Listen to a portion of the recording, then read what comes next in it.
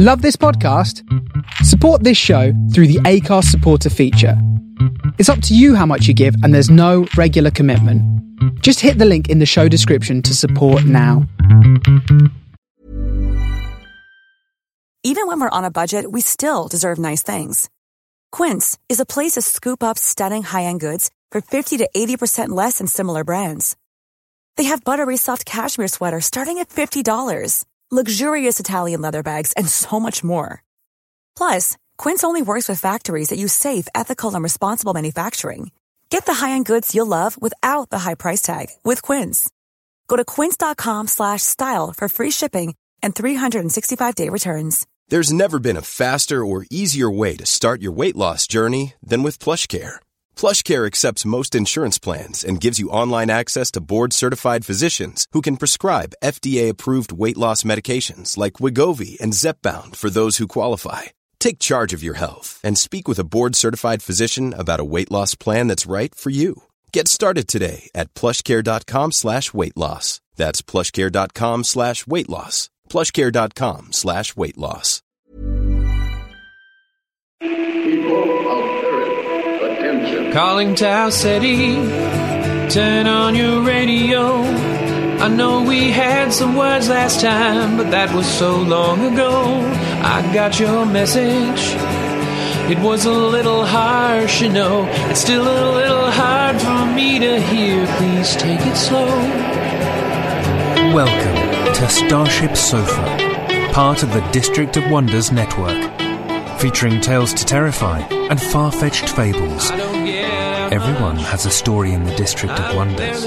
Come and find yours. I'm tuning in to your transmissions. I'm marooned and waiting to be found, and I'm building rockets and pointing them to the moon. This is the Starship Sofa. Everybody, welcome, hello, and welcome to show 489. I am your host, Tony C. Smith. Hello everyone, I hope everyone is fine and dandy. Great story today. Tell you what's coming in today's show.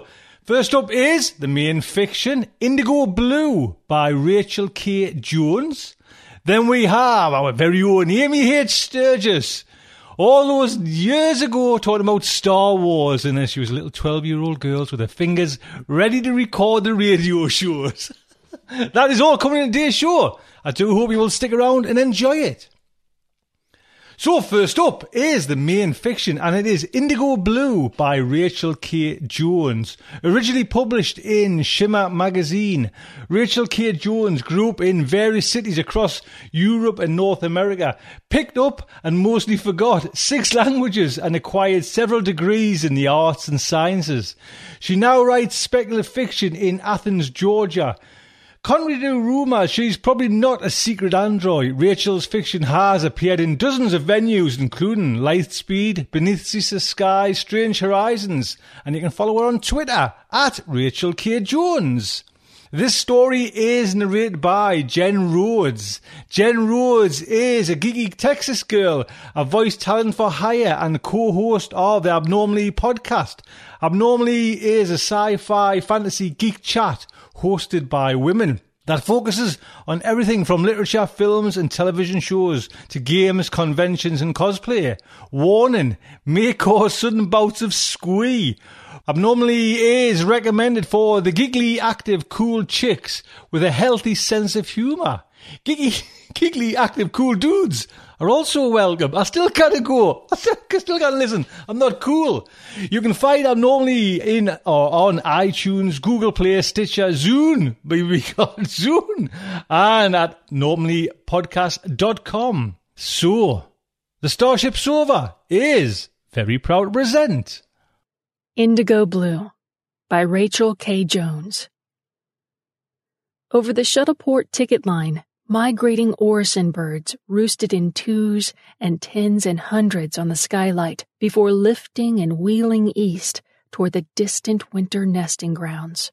Lucy thought glowfall on Indigo must look something like those flashing blue wings refracting the sunlight, but she might never find out, because far up in the Shuttleport line, someone else had bought the last ticket to the planet.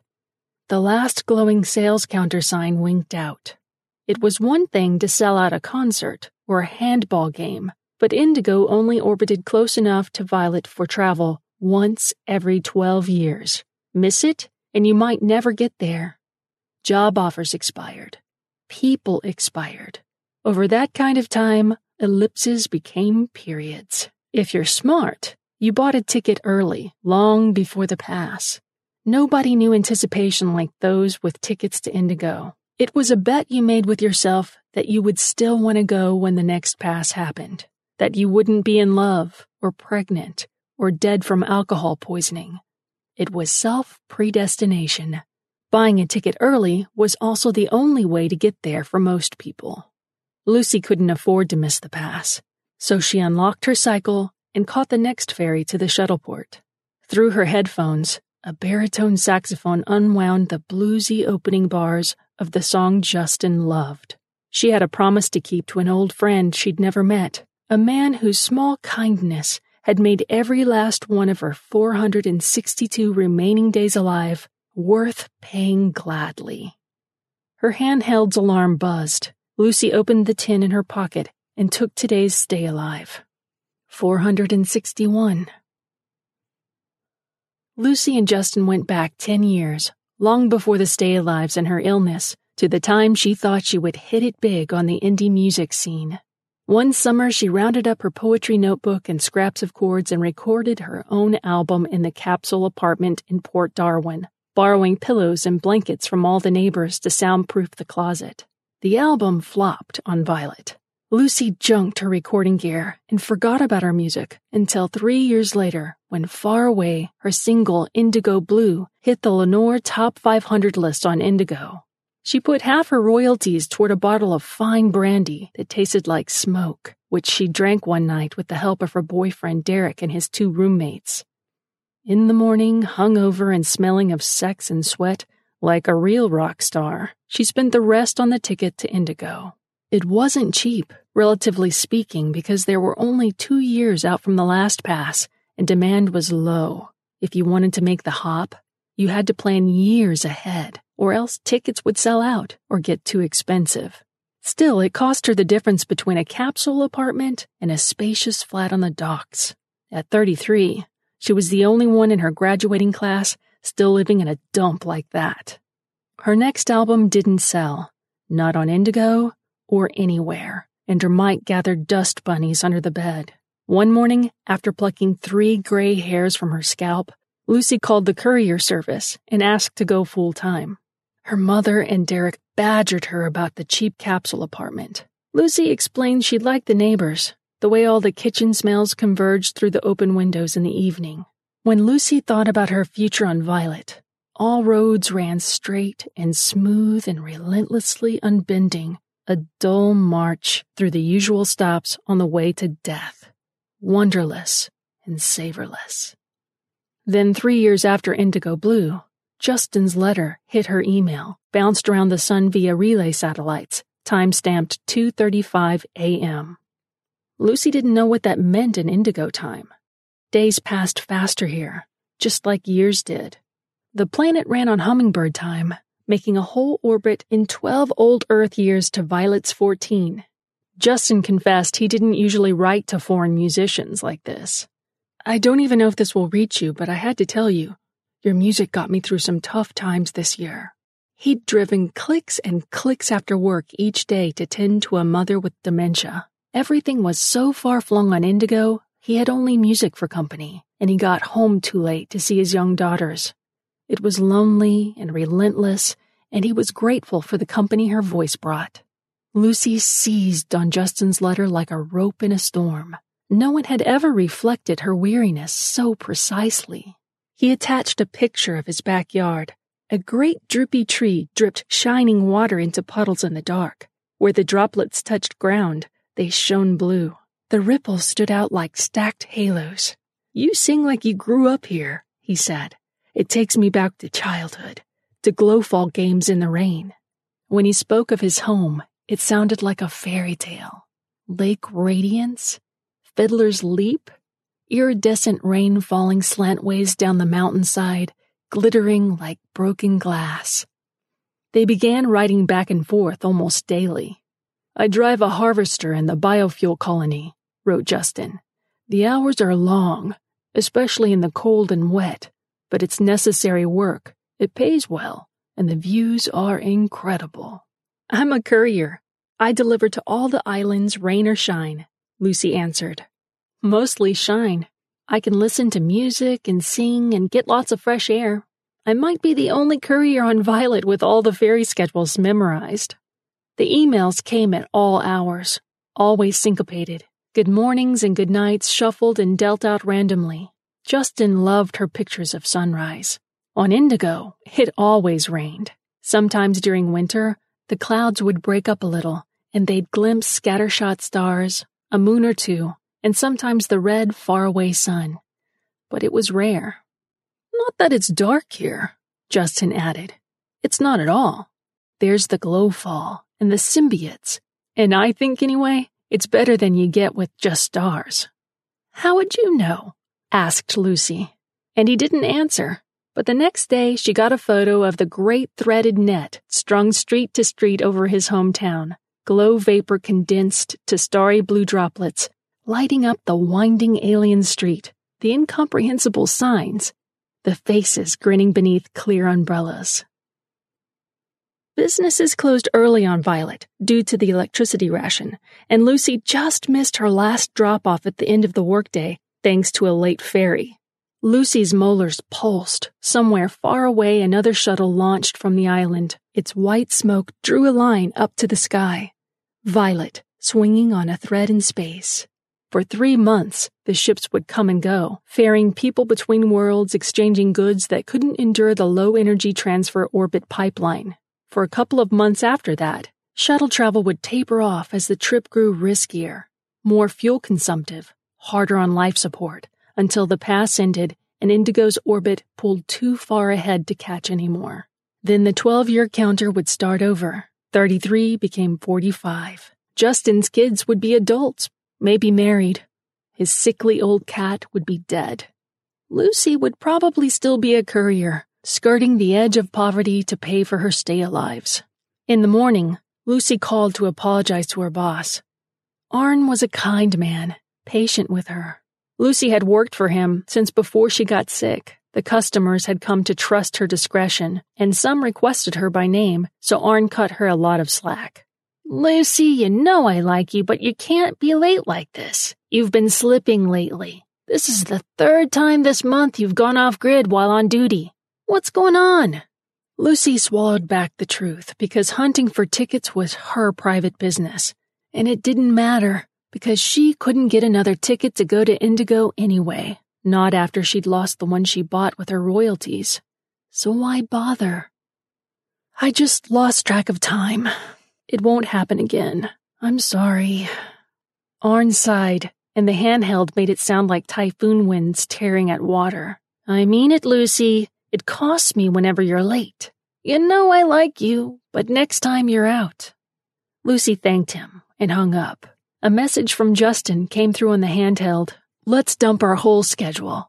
When I see you next week, let's just spend the whole trip getting drunk and then drunk singing across the fire pit in my backyard. It was an old joke. Truth was, they'd planned her itinerary to Indigo over and over for years now. They'd filled it past the point of practicality, but it didn't matter because half the fun was the dreaming, the planning, the imagining road trips that only ever played out in their minds. You could do that with a friend you might never meet. You had to. Let's go to Lake Radiance and dive for fungus blossoms if they're in season, Lucy answered. And remember, I promised to watch your daughters dance. On her apartment wall, Lucy had a huge street map of the Greater Darcy Island chain, all 14 islands, linked by ferries and bridges, her best routes traced in blue pencil. She knew those streets very, very well. Anything their customers wanted, she could deliver. And if you had the money, there was always someone selling. This is really happening, isn't it? Said Justin. Fair warning, I might cry. It's okay if you do, Lucy answered. We'll just cry together. They'd cried together before. Something made possible by distance that you could cry without shame and know that far away, somebody understood. Most people didn't know Lucy was sick, thanks to the stay-alives. There had been a few weeks of fatigue, a nasty green bruise on her shin that wouldn't heal, and a trip to the doctor for some blood work. Lucy was scrolling through pictures from Justin's biofuel colony on Indigo when the doctor gave her the diagnosis. He explained mitochondria to her, how her body was built on an ancient partnership between some single-cell organisms, but there had been a quarrel, a divorce, and now it would kill her. She nodded, eyes fixed on the handheld like a guiding star. A thread stretched all the way to Indigo. The doctor scribbled the prescriptions for the stay-alives. I'm starting you on a replacement therapy. These are expensive, but you need to take one every day. For how long? The rest of your life. He tore off the sheet and handed it to her. It's very important that you don't skip them or reduce the dosage. If you're going to skip, you might as well not take any at all. The disease will come back and we might not be able to stop it. You're lucky we caught it so early. And that was that. Or it would have been, except for the price of the medicine. It came from Indigo, a byproduct of the symbiotes, and like all things imported on the 12-year cycle, it only got more expensive between passes. Just one of the pills cost more than Lucy made in a day. People held bake sales and cycle races for you when you lost your hair and puked your guts out in a bucket. But if you didn't look sick at all, if you got on your cycle the day of your diagnosis, rode 20 clicks to the pharmacy, emptied your savings for a 3-month supply of stay-alives, and rode home young and strong and whole of body, well, no one had any pity for a woman like that. People didn't really donate to the sick. They paid you to perform your sickness. Justin texted her furiously in the weeks following her diagnosis, although she hadn't told him anything. Are you okay? He asked, and asked again. Lucy demurred. She didn't want to cry with him over this. On Indigo, at least, she wasn't sick. Whatever it is, I'm here for you, okay? He said, and somehow that eased the thick, sticky pressure in her throat. In the end, she only told her boyfriend Derek. When he finally left 2 years later, broke from the price of keeping her alive, it was because of her ticket to Indigo. Just sail the damn thing, he said near the end. It's like you don't want to live. Lucy tried to say why mere survival wasn't enough, that she needed to write those impossible itineraries and believe in a perfect day. Justin's favorite tea shop, smelling every blend on the shelf, smoked teas and dried teas and fresh teas wet in their wrappers, picking one to have on the porch with Rinza, Justin's wife, while the Michael blossoms opened and sang in the evening gloom.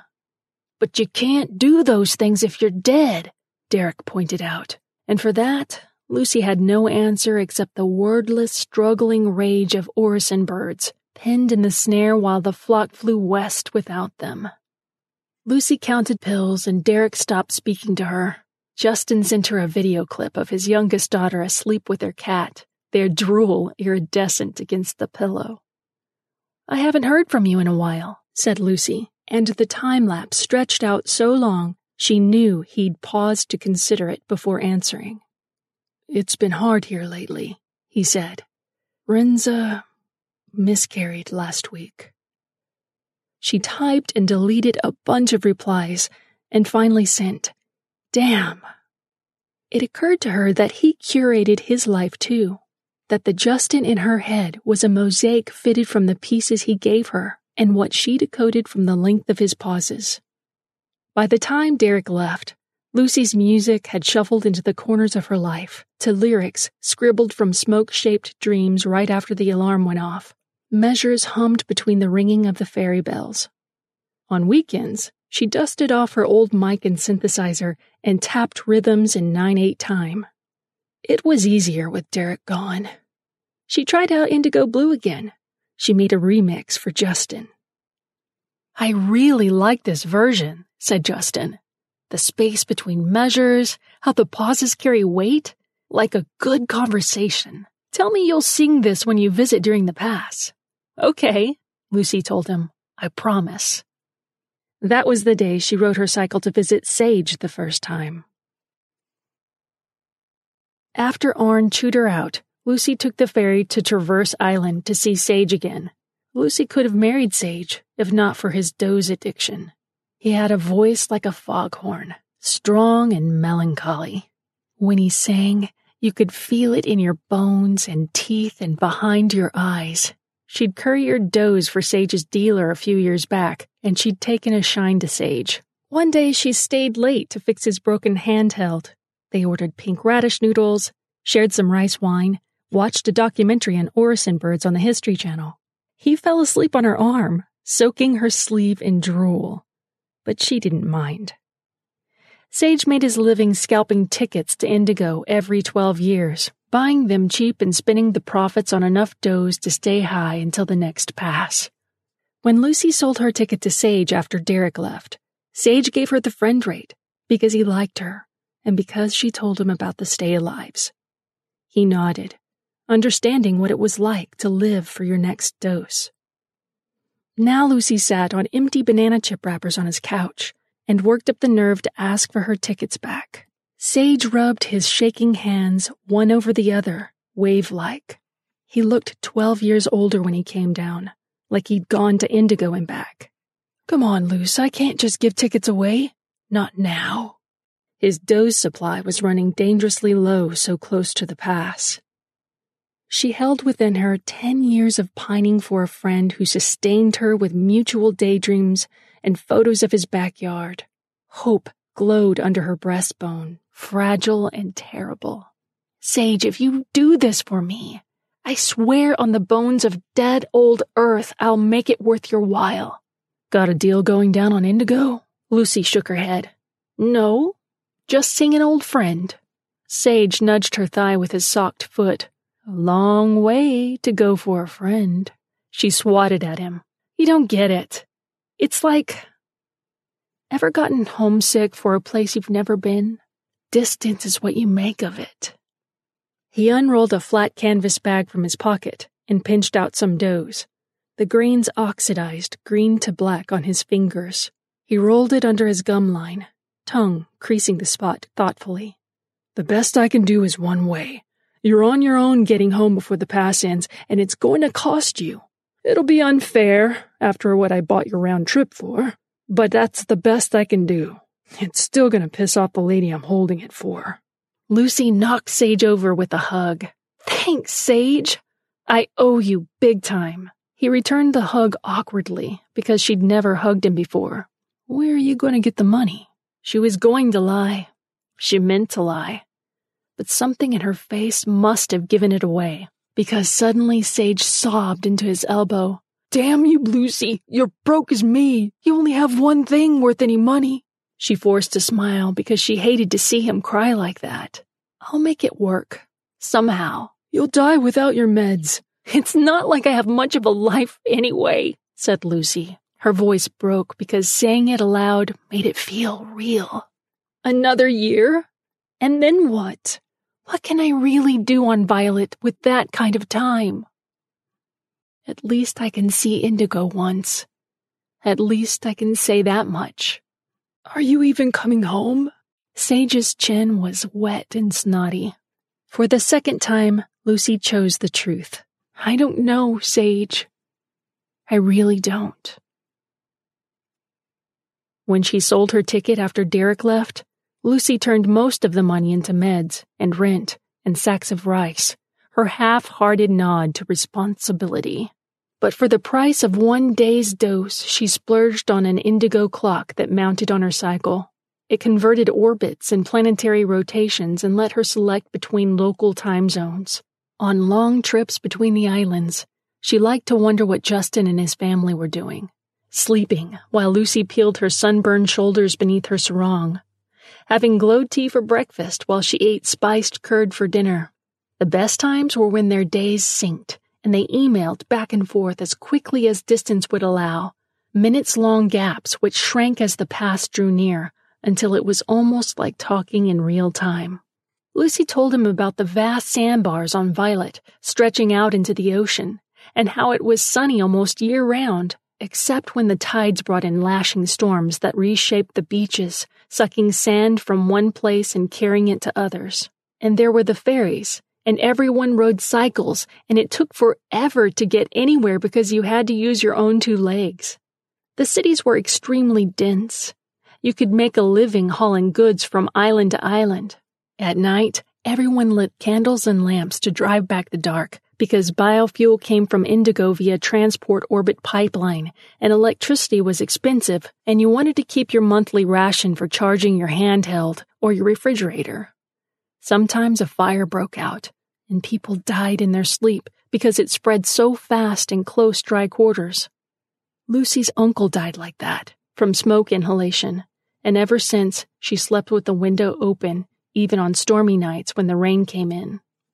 Justin told her about how on Indigo it was always wet, and the sun rarely broke the clouds, and whenever it did, they declared a holiday, and the schools closed early and the neighbors cooked together over an open fire that sizzled and hissed in the lingering drizzle.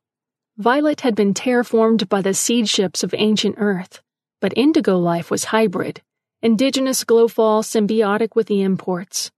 Old Earth trees grew huge in the continuous rain, colonized by glow to photosynthesize even in dim daylight. Those who grew up in glowfall never caught the flu. In his pictures, the whites of Justin's eyes shimmered iridescent when the light was dim. The glow even entered their saliva. On Indigo, you could spit stars on the pavement. Once, Lucy raided her market's tiny imports section for Indigo food. Dried algae and fungi, and powdered glow tea stocked for homesick immigrants. She cooked them at home with recipes found online with too many substitutions. The resulting stew smelled like mildew.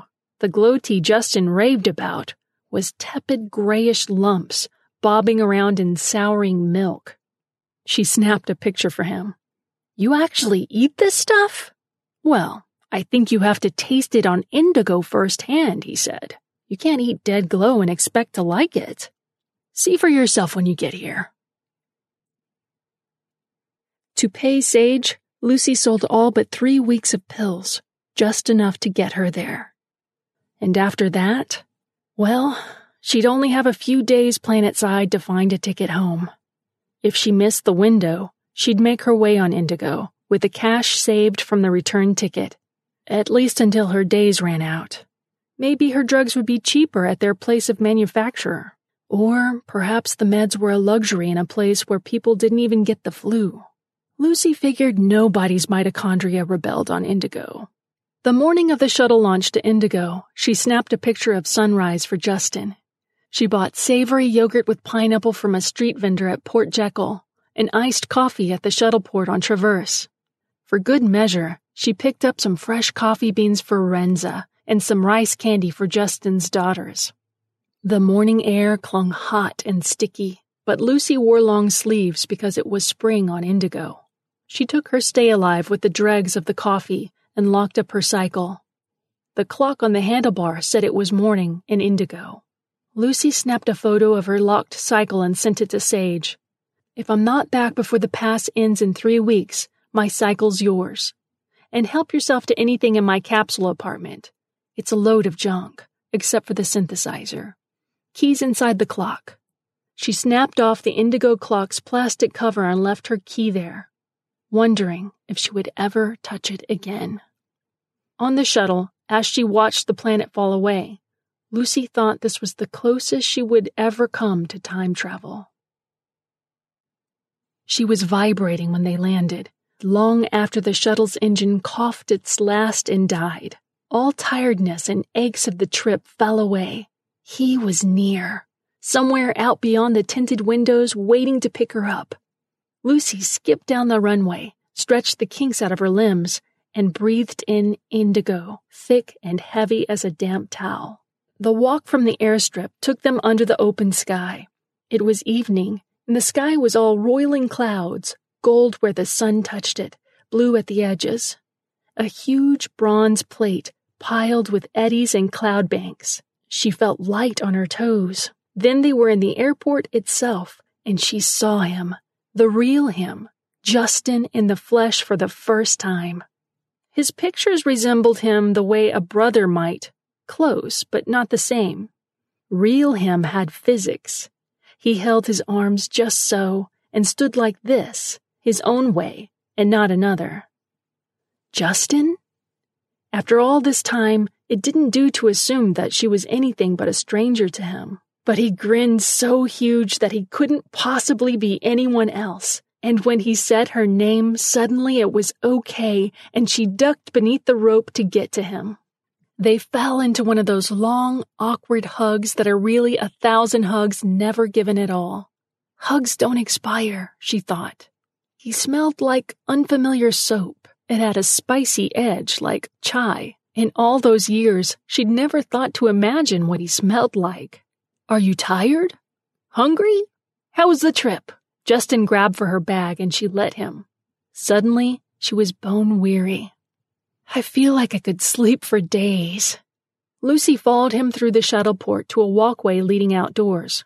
Justin twitched his waterproof hood up, and she imitated him, trying hard not to gawk at all the cars in the parking lot. She'd never seen so many at once. I could really use a shower. The shuttle had less comfort than a submarine, although the views were better. Well, let's go straight home then. You can meet Rinza, and I know the girls are dying to see you. Justin's car looked like a beetle. 6 wheels, 6 doors, painted in green and white stripes. He placed her bag in the back and waved her in. Lucy watched him sidelong to figure out the complicated straps and buckles interlacing over her chest. She'd never ridden in a car before. The vehicle thrummed like the shuttle and traveled almost as smoothly. When they hit the road, Lucy dropped all pretense and gawked. Land rolled in all directions like stormy swells sculpted from earth. So much of it. Every inch overgrown and blooming. Trees she almost recognized, and giant scalloped mushrooms and leafy purple fronds big enough to wear. They zipped down an elevated road with a meter drop-off on either side. Lucy flinched, gripped the seat. We're on the outskirts of Ayaku, the capital city of this province. It's about 2 hours south to get to my house. Not the most scenic drive, I'm afraid, but it's the middle of nowhere, and you're catching the tail end of winter. It's spectacular, she said in a low voice. Moths as big as her hand flittered from treetop to treetop. Brooks crisscrossed the jungle, running beneath channels under the road. Occasionally, another car passed them from the other direction, and the windows trembled from the velocity. Over it all came the drip and patter of the ever-falling rain, sometimes thunderous on the windshield, sometimes gentle like kisses. Where's the glowfall? You don't really see it until evening. It's too bright at midday. Lucy's handheld buzzed in her pocket, reminding her to take her meds, but she was all out of stay-alives. She thought it would be easier to tell Justin when she got there, but now that he sat beside her, close enough to touch, all her scripts dissolved. Justin lived in a tall house with a pointed roof. Houses on Indigo reminded her of women at a costume ball, bright and many-layered and painted in scrolling curls. The asymmetrical roof sloped steeply, channeling the runoff down gutters into a creek that ran down the street past the other houses. They parked in the driveway, and immediately the front door flung open. Out came Rinza and Justin's 2 teenage daughters, Nell and Ziana, each with a huge umbrella. Somehow they herded her inside without getting anything wet except Lucy's thin canvas shoes. Her teeth chattered anyway. It's colder than I'm used to, Lucy explained. Nell passed Lucy a round red blanket. How about I make us some glow tea? Justin asked. Lucy remembered gray lumps curdling in milk. I'm not sure I care for it, honestly. But you're supposed to make glow tea for company, Nell insisted, pulling Lucy to her feet again. We'll do it properly with new glowfall.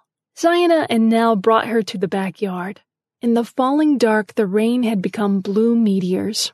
Ziana pressed a shallow ceramic bowl into her hands. Go collect some.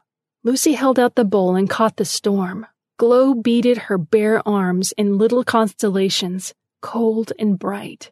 She willed it into her pores, to her war-torn cells, imagined a mitochondrial truce, an exile of flus and viruses to the dark countries where no glow dwelled. It clung to the skin more than regular water. The bowl glowed like a lamp. Lucy and the two girls bent over it, and their reflections shone back. When the glow-infused water bobbled to the bowl's brim, Nell led them inside with tiny shuffling steps. Justin stirred a boiling pot in the kitchen, something spicy and fragrant, like oranges and rose petals in anise. He strained it into 5 mugs, and Ziona topped them off with glow, ladled straight from the bowl. Lucy swirled her drink. The glow clung to itself like oil and felt soft and slippery on her tongue. The taste bit like raw chocolate, but the warmth filled her stomach. She shivered hard, curled her toes until chill passed.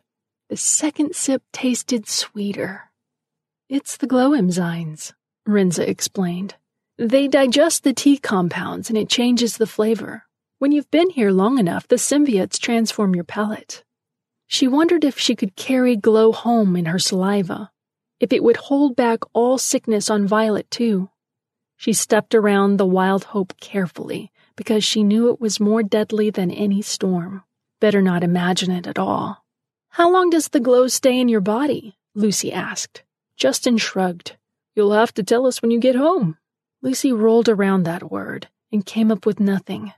You were supposed to know in which direction your home lay. Even an orison bird in a squall knew that. The lack made her feel weightless, unmoored. In the absence of gravitational pull, there was no difference between flying and falling. In the following days, everything went wrong. Lucy overslept, so they missed their scheduled trip to the biofuel plant. Sage asked how her trip was going, and she sent him a picture of the fields from afar. Lake Radiance flooded, and Justin's favorite tea shop closed for renovations. Sage asked how she was feeling, and she ignored him because she didn't want to think about sickness, not on her trip to Indigo. The itinerary dwindled line by line. It was too much for just a week. It was too little time. Lucy and her host stayed up late at night, talking about their lives and the books they've read and Lucy's music. She danced around some of Justin's questions. What happened when Derek left, or why she'd given up her music, or how she could be a courier forever when it was a job for the young. After Justin and Rinza went to bed, Lucy lay awake in the dark with her hand held, watching the glow fall pelt the windows while she searched for tickets back to Violet. Exhaustion pressed down hard, perhaps normal fatigue, or perhaps the first signs of her mitochondrial death approaching. In the dark, she banged her arm against the bed frame hard and waited for the bruise.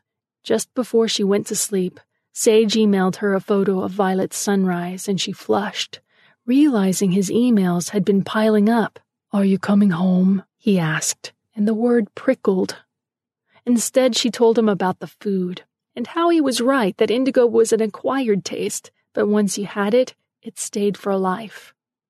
"I was afraid something happened to you when you didn't answer me the other day," Sage said, after a pause so long she thought he'd left for the day. "I'm glad you're okay." Lucy recalled her own texts to Justin. The days his crazy itineraries had been her reason to go to work. She hadn't known Sage relied on her like that, too. Another stay alive. "Sorry, they've been keeping me busy, but I'll bring you something back," she promised, and part of her wished she could take it back. Promises could save or they could snare. In the morning, Justin noticed the blue-black blotch on Lucy's arm. What happened there? His eyebrows crinkled over his glow tee. Rinza had gone to work. The girls tromped around upstairs, getting ready for the day. Lucy tugged down her sleeve to hide the bruise. "I just hit a corner is all. Got disoriented when I woke up." His gaze pinned her. She met his eyes with great effort and found kindness. "Lucy, I already know. About your ticket home, I mean," Justin said gently. She swallowed against the lump in her throat. "How? After all these years, don't you think I know you pretty well? I put it together a long time ago. You don't have a ticket home. Not anymore. It happened around the time Derek left, and ever since you've been trying to make up for it." Lucy's ears burned. He'd known all along. She shivered, suddenly vulnerable, humiliated, exposed in this cold and foreign land. He reached out a hand, but she leaned away. I'm not going to burden you and Rinza. If I can't find a ticket, I've got enough money to make it for as long," she stuttered to a stop. "For as long as I'm going to be here." He arched an eyebrow. "You don't have enough for a 12-year stay." Lucy crisscrossed her arms, cupping the bruise in her hand.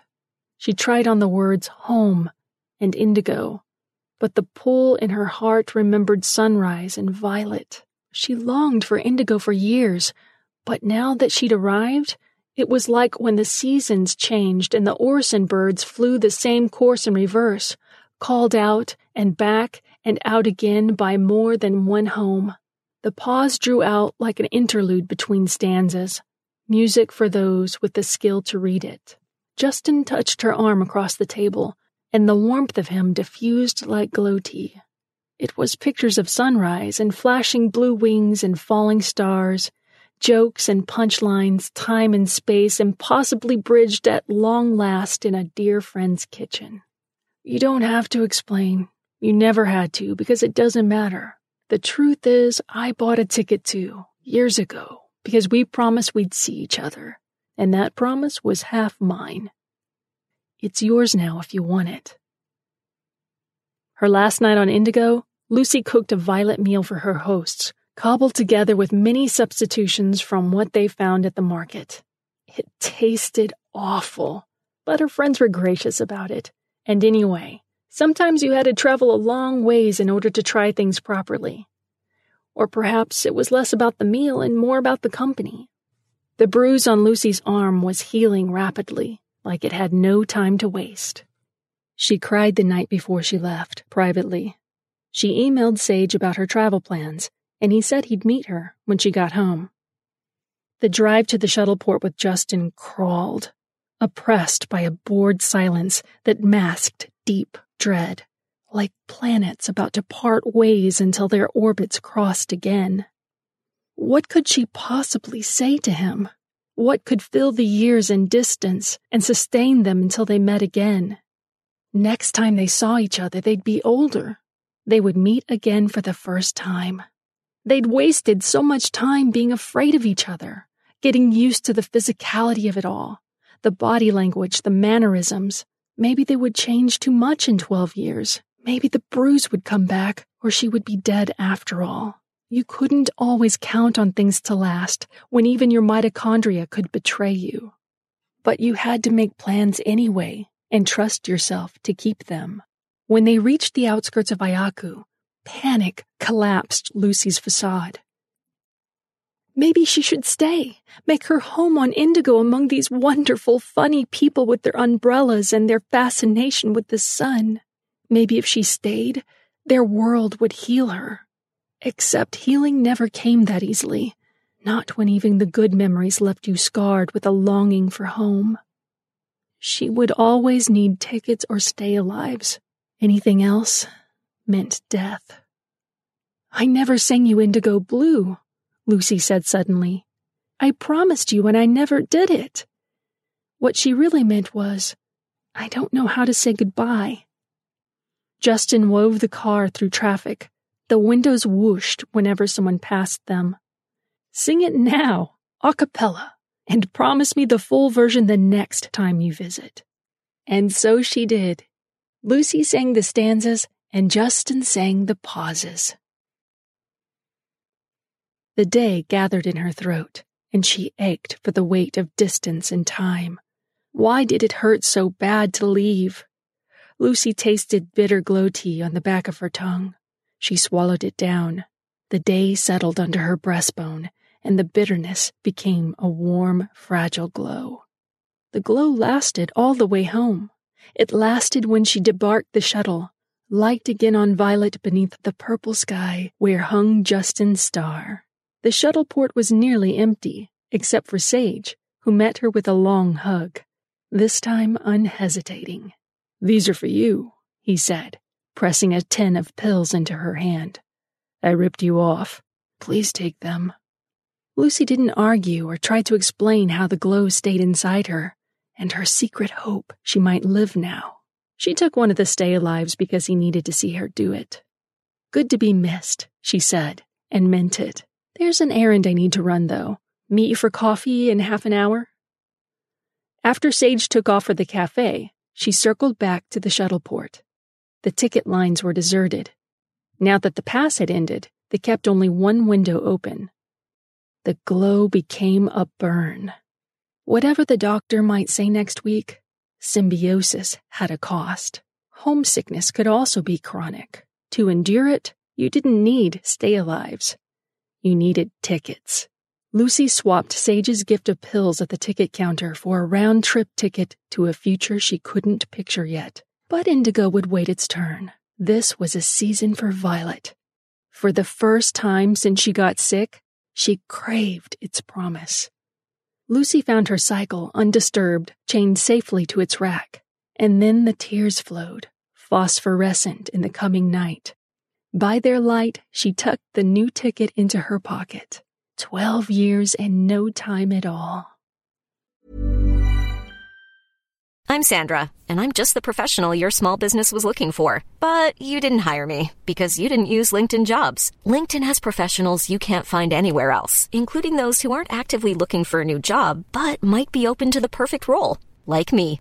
In a given month, over 70% of LinkedIn users don't visit other leading job sites. So if you're not looking on LinkedIn, you'll miss out on great candidates, like Sandra. Start hiring professionals like a professional. Post your free job on linkedin.com/people today. Even when we're on a budget, we still deserve nice things. Quince is a place to scoop up stunning high-end goods for 50 to 80% less than similar brands. They have buttery soft cashmere sweaters starting at $50, luxurious Italian leather bags, and so much more. Plus, Quince only works with factories that use safe, ethical, and responsible manufacturing. Get the high-end goods you'll love without the high price tag with Quince. Go to quince.com/style for free shipping and 365-day returns.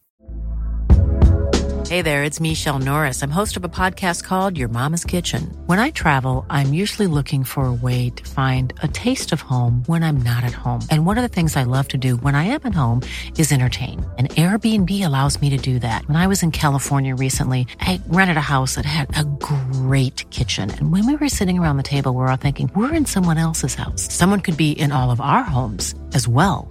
If you have a home, but you're not always at home, you have an Airbnb. Your home might be worth more than you think. Find out how much at airbnb.com/host.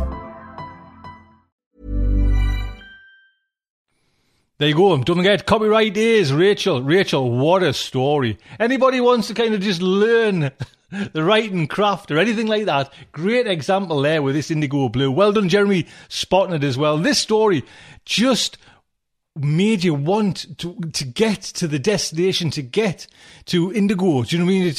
It just kept you wanting to go, and you know, very emotional, lovely story. Rachel, thank you so much for getting this on Starship Sofa.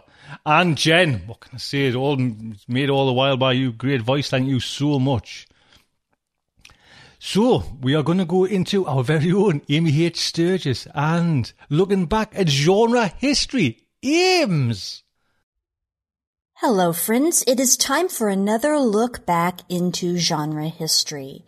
As I record this, we're just a couple of days past May 25th, 2017, and that marks the 40th birthday of Star Wars. And so I want to say happy birthday, Star Wars. I was not there in the theaters on May 25th, but I was there that summer. And Star Wars has been a friend for the last 40 years and major part of my life. And it's particularly gratifying recognizing this anniversary, knowing that Star Wars is in such a vital and powerful place with such momentum behind it. In fact, if you don't mind my being just a bit self-involved at the moment, I would like to encourage you to check out the My Star Wars Story podcast. That is mystarwarsstory.com. It is a podcast that offers an oral history of the Star Wars community, and that in and of itself is very important to me. You know, I'm a historian. Well, I was also trained in oral history and for a couple of years worked with the Vanderbilt Oral History Project. And it means a lot to me to see that fandom is taking time to document and record for posterity the memories of people who have been involved in it and in its larger community. I think I've made it pretty clear in past episodes. I view science fiction as a conversation, and I see it as a self-aware genre that intentionally builds on what came before and knows about what came before. And I find it very heartening to see aspects and pockets and, sub-communities of science fiction being aware of their own pasts and making sure that history doesn't get lost. So I was a fan of My Star Wars Story when it started. I still am. And I was particularly thrilled and honored to get to be the subject of episode 25, which just recently came out. So I would invite you to go check out the podcast. If you are a part of a community within science fiction that has its own history and its own story, and of course they all do, I would also encourage you to think about the ways in which you can, record and document the history of that group. And of course, I would invite you in particular to check out episode 25, my episode of My Star Wars Story, because it was a big thrill and honor for me to be involved with that and to get to tell the story of my Star Wars journey, which continues this summer, actually, as I'm continuing to teach my university course, The Force of Star Wars, Examining the Epic, which brings me to my point today for the remainder of my segment here. I wanted to talk about something, that I forgot. I knew I was going to forget something when I talked to My Star Wars Story about My Star Wars Story. And it's also an aspect of Star Wars that a lot of my students in my Star Wars class, even those who are big-time Star Wars fans, don't know about. And so I thought I would both share this with you in the spirit of celebrating the 40th anniversary and also in the spirit of correcting my oversight in not mentioning this during the My Star Wars Story interview, because it was a very big deal. And I'm talking about the Star Wars radio adaptation, which was broadcast by National Public Radio in 1981 as part of the NPR Playhouse. There ended up being 3 adaptations of the original Star Wars, Empire Strikes Back, and Return of the Jedi. They came out in 81, 83, and 96, respectively. But the big one, the one that made the largest splash and the most important footprint in Star Wars history, is that first one in 1981. There's several important aspects to the radio dramatization. First of all, U.S. radio drama was not in the same robust place, it still isn't, that, say, English radio drama was and is. There was a tremendous tradition of U.S. radio drama, but it really lost ground almost immediately after television became widespread in the country. I know today, for example, and for many years, England has had the ongoing phenomenon of adding to science fiction texts through radio drama. So things like Blake's Seven and Doctor Who, I myself have listened to and enjoyed very much. But really that wasn't there as an obvious go-to place for U.S. audiences in the same way it was and is in England, or elsewhere, I should say. So it was a phenomenon. It was a big deal. It was a surprise when, after The Empire Strikes Back came out in theaters in 1980, in 81, it was announced that there would be an adaptation of the original Star Wars story, what we now call Episode 4, A New Hope, on National Public Radio. It was made with the full cooperation of George Lucas. In fact, he sold all 3 of the adaptations, each for $1, giving the rights to KUSC-FM, which is the public radio affiliate at his alma mater, the University of Southern California, or USC, And he allowed the use of original sound effects and music from the movies to make it feel as much like Star Wars as possible. Now, to me, at 9 years old, hearing John Williams' music was an instant identifier that this was Star Wars. But it also meant a lot that Mark Hamill and Anthony Daniels reprised their roles as Luke Skywalker and C-3PO, respectively. You could already hear in Mark Hamill's performance the kind of talent that would go on to make him a major voice actor for decades. Hearing the Luke Skywalker speak, that was the big deal, because for me, Star Wars was Luke Skywalker at that point, and it really didn't matter as long as they were competent who was voicing Han Solo or Leia Organa or anybody else, as long as I could hear Luke Skywalker. Although it's interesting to point out that the voice of Han Solo was provided by actor Perry King. If you were in the U.S. and in my generation, you probably remember him from the television series Riptide. And Perry King, in fact, had auditioned for the role of Han Solo for the original Star Wars. There were also some other great voice performers in other roles, Anne Sachs as Princess Leia, and particularly, I should point out, Brock Peters as Darth Vader. He would go on to portray the father of Captain Ben Sisko in Deep Space Nine. So he got to be a major Star Wars and Star Trek father. But my point was that this entire adaptation had the seal of approval of George Lucas and Lucasfilm, and it felt like Star Wars. It was a 13-part radio serial, 5 hours, 57 minutes, and it retold the story of the original film. And when I sat around with my parents in front of the radio, and I had my cassette recorder there to record it on cassette tapes, and I had, lightning fingers prepared to flip that little cassette over and push record again because I wanted to go over this over and over again, which I did. I was expecting essentially the whole audio track of the film. I was just expecting to hear the film again. I didn't really think about the fact this was longer than the film was, but in fact it was. And so I was blown away, my little mind just destroyed, when I discovered that from the very first episode, there was a lot more content. Now, some of that content came from material from earlier drafts of Lucas's scripts.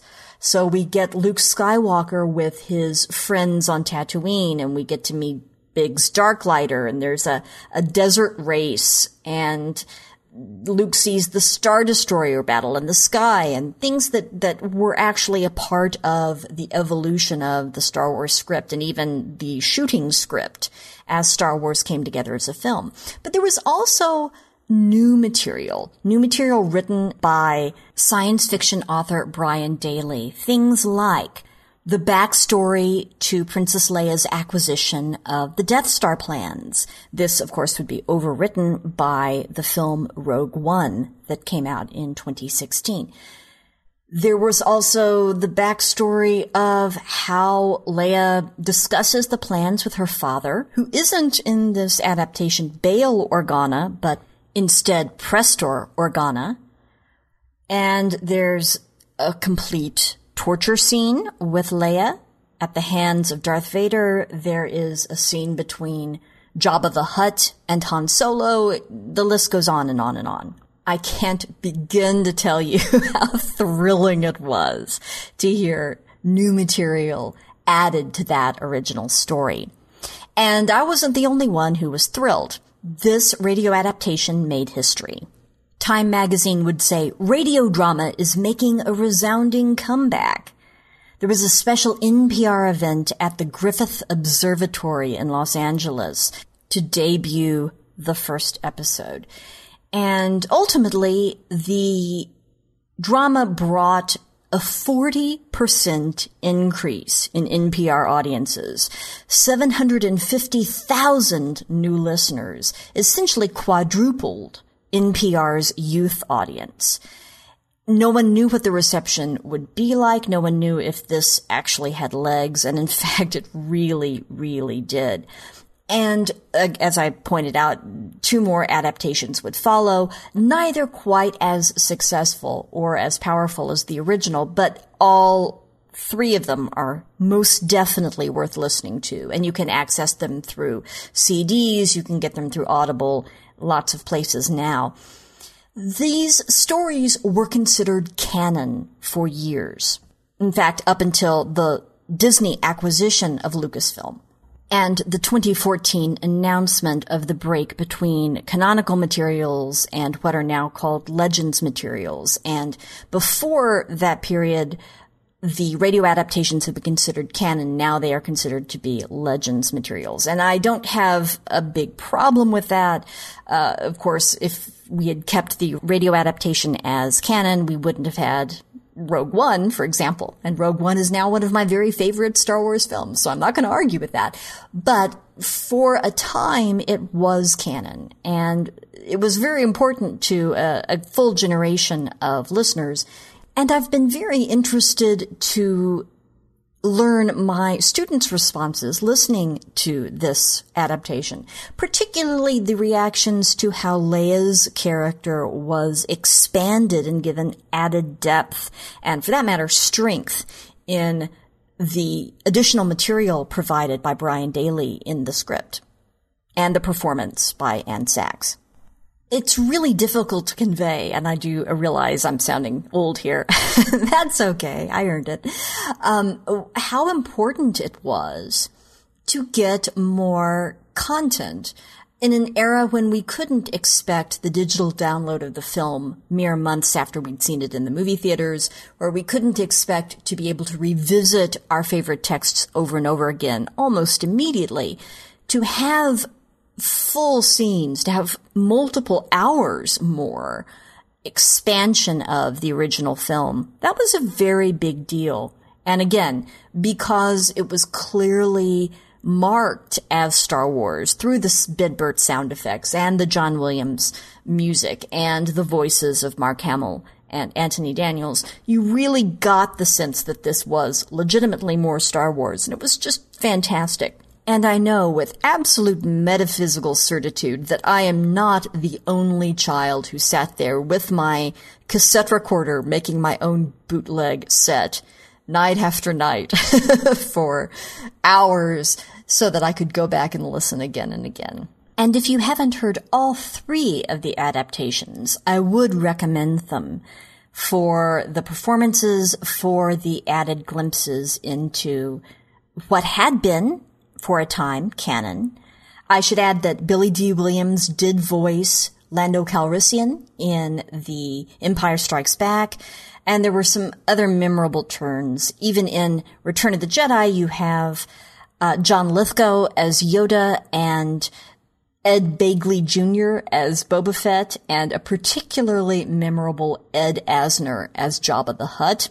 All 3 are great fun, and the first one is particularly outstanding. So, thank you very much for allowing me this segment of self-indulgence. If you are so inclined, please do check out my Star Wars Story podcast at mystarwarsstory.com or via iTunes.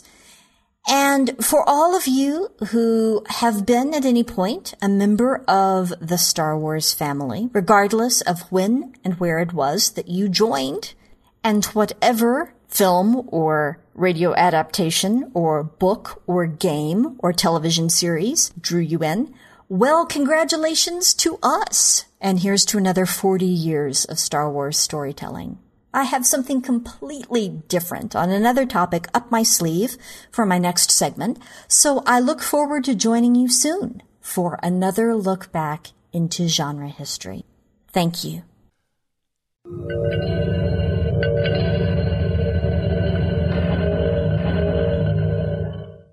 Amy, what can I say? I put a link on the Amy site, all the links, and I'm sure Amy's got them all over there if you want to go and listen to them radio shows. I didn't even know they were out there, to be quite honest, so I'm going to try and track them down. And like I said at the beginning of the show, If it would have been me, I would have been recording them. I would have missed a few episodes. You know, when you're kind of sitting by the radio and you're pressing your little kind of play it and record or whatever it is to catch it. Amy wouldn't. Amy would have all them, and she would have. I bet it's catalogued, and you know, series 1, series, episode 2, it's all perfect. I need this little handwriting as well. Mine would be a fucking mess, man. All over. So, Ames, thank you so much. Great to look back at, like I say, Star Wars for me as well. I'm sure, you know, I don't know if I'm just getting muddled with time. Do you know what I mean? Bloody long time ago. But I thought I was there on the first day I came to Newcastle. My mum took us. And on the second film, I'm sure I was there as well. Not for the third. I think it was within the week. But I'm sure the first two, the first day it opened. I'm sure of it. But it's there, and it's like you say, it's. I'm going to track down those audiobooks, or hopefully we can still listen to them. Radio shows. Aim, thank you so much. So that is show 489. I hope you enjoyed it. Big thank you to Rachel and Jen for kind of providing the story and the narration. Big thank you to Jeremy. You're a star, sir, picking that story. Thank you so much. And Ames, what can I say? Huge thank you. So, until next week, just like to say, good night from me.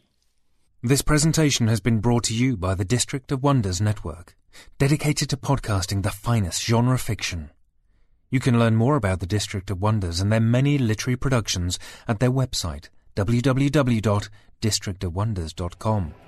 Thank you for listening.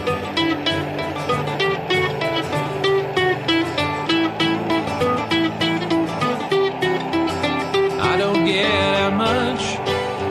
I've barely left the ground. I'm tuning into your transmissions. I'm maroon waiting to be found, and I'm building rockets, pointing them to the moon.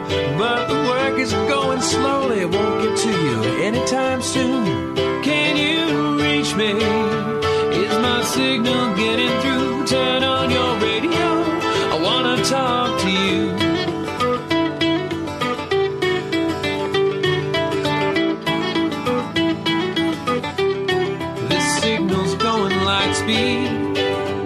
By the time I get my say, I might already be on to you and on my way.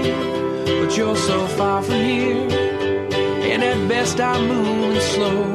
So I'm waiting on your call at home with nowhere to go. Can you reach me? Is my signal getting through? Turn on your radio. I wanna talk to you. I wanna talk to you.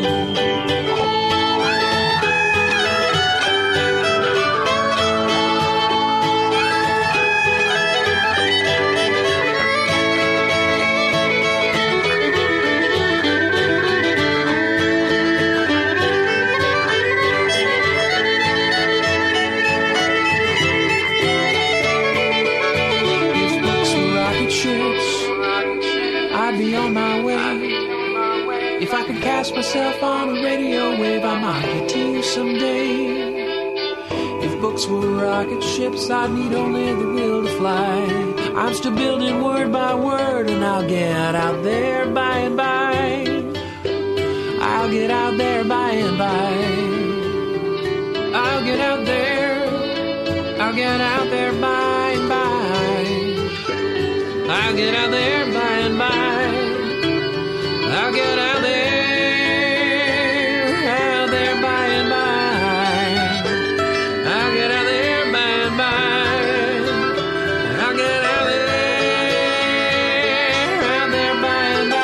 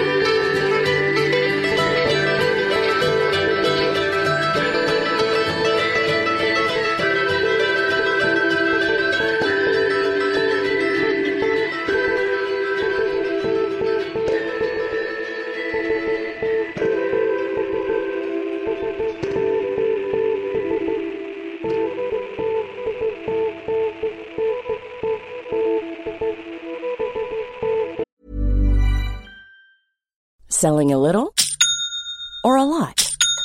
Shopify helps you do your thing however you cha-ching. Shopify is the global commerce platform that helps you sell at every stage of your business. From the launch your online shop stage to the first real-life store stage, all the way to the did we just hit a million orders stage. Shopify is there to help you grow. Shopify helps you turn browsers into buyers with the internet's best converting checkout. 36% better on average compared to other leading commerce platforms. Because businesses that grow, grow with Shopify. Get a $1 per month trial period at shopify.com/work. Shopify.com/work. Planning for your next trip? Elevate your travel style with Quince. Quince has all the jet-setting essentials you'll want for your next getaway, like European linen, premium luggage options, buttery soft Italian leather bags, and so much more. And is all priced at 50 to 80% less than similar brands. Plus, Quince only works with factories that use safe and ethical manufacturing practices. Pack your bags with high-quality essentials you'll be wearing for vacations to come with Quince. Go to quince.com/pack for free shipping and 365-day returns.